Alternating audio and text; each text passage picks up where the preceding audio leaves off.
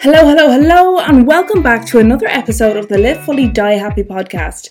Now, you may have noticed in the podcast feed that there are a series of episodes that are labelled Day 1, Day 2, Day 3, and so on, along with their accompanying title. These are our bonus episodes that are part of a really big campaign that is being done this year. It's called 365 Days of Joy, where I'm coming to you live every day across social media, and you'll get the episodes on this podcast too, where I'm going to be sharing powerful messages with you every day so that you can make joy a priority in your life, and so that you can start designing the life that truly makes you happy.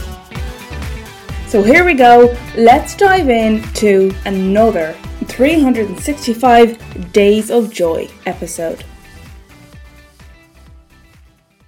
It is day 72 of the 365 Days of Joy campaign, and today I'm leaving you with a short and sweet handful of questions to chew on. So I invite you today to allow these questions to sink in, to mull these questions over, maybe journal on them and really tease them out, because the question I'm about to ask you is significant.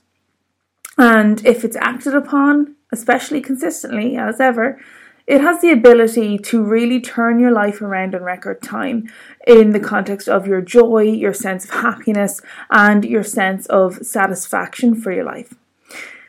So, first of all, the concept I'm talking about is to follow your highest excitement. Now, what do I mean by following your highest excitement? What I mean is, the things that light you up most in life, move towards them. What I mean by move towards them is, make choices that are in favour of getting you closer to the things that light you up most, the opportunities that set you on fire most. For example, when you're contemplating maybe a new job, the options that really spark joy in yourself the most. That is what we really want to listen to.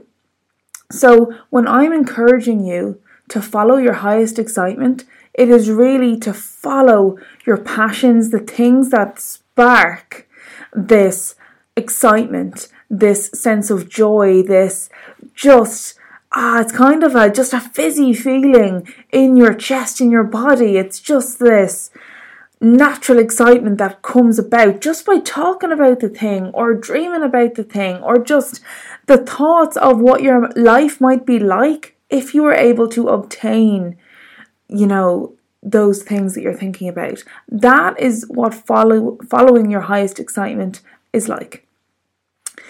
And what I want to ask you off the back of that is, what is your highest excitement?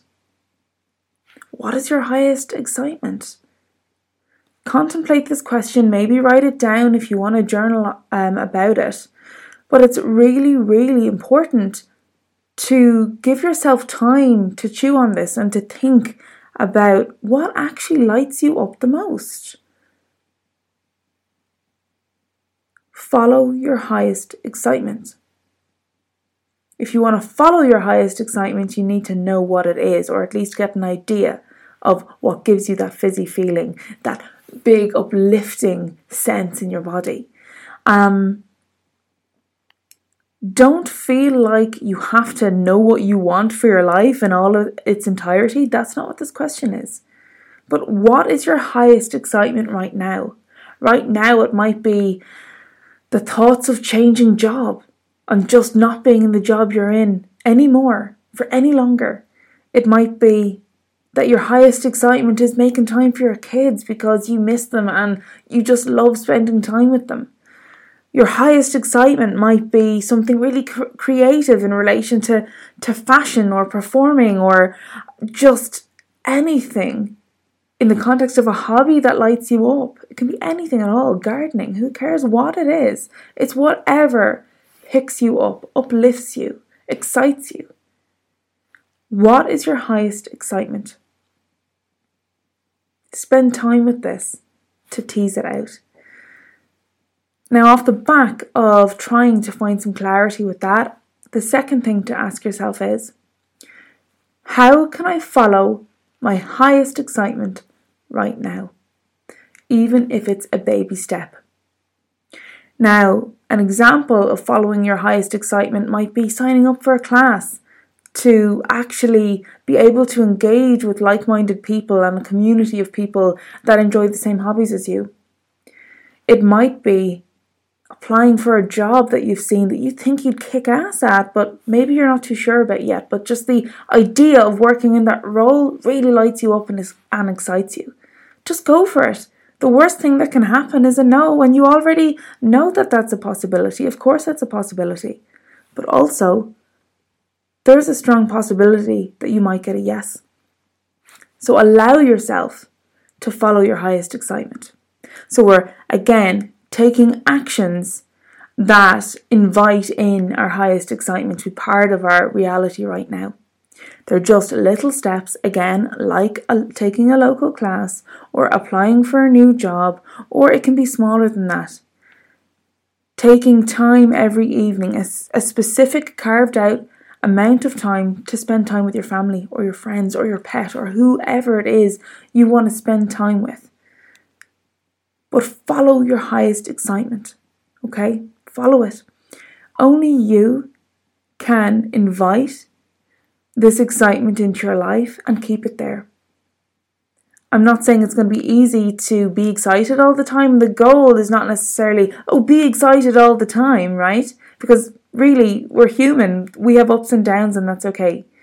But the whole point of this is to really consider what is our highest excitement and how, right now in our current circumstances, how can we make time for it, or how can we move towards our highest excitement? So these two fundamental questions are key tools that will allow you to identify and act upon things that give you most joy, that really light you up, and essentially will add a little bit more fire, the good kind of fire, into your life. So here's to you, here's to what lights you up, here's to your highest excitement. Go and have a think, and if you already naturally know what that is, get after it. Bring more of it into your life. You can. Until the next time, I'll see you soon.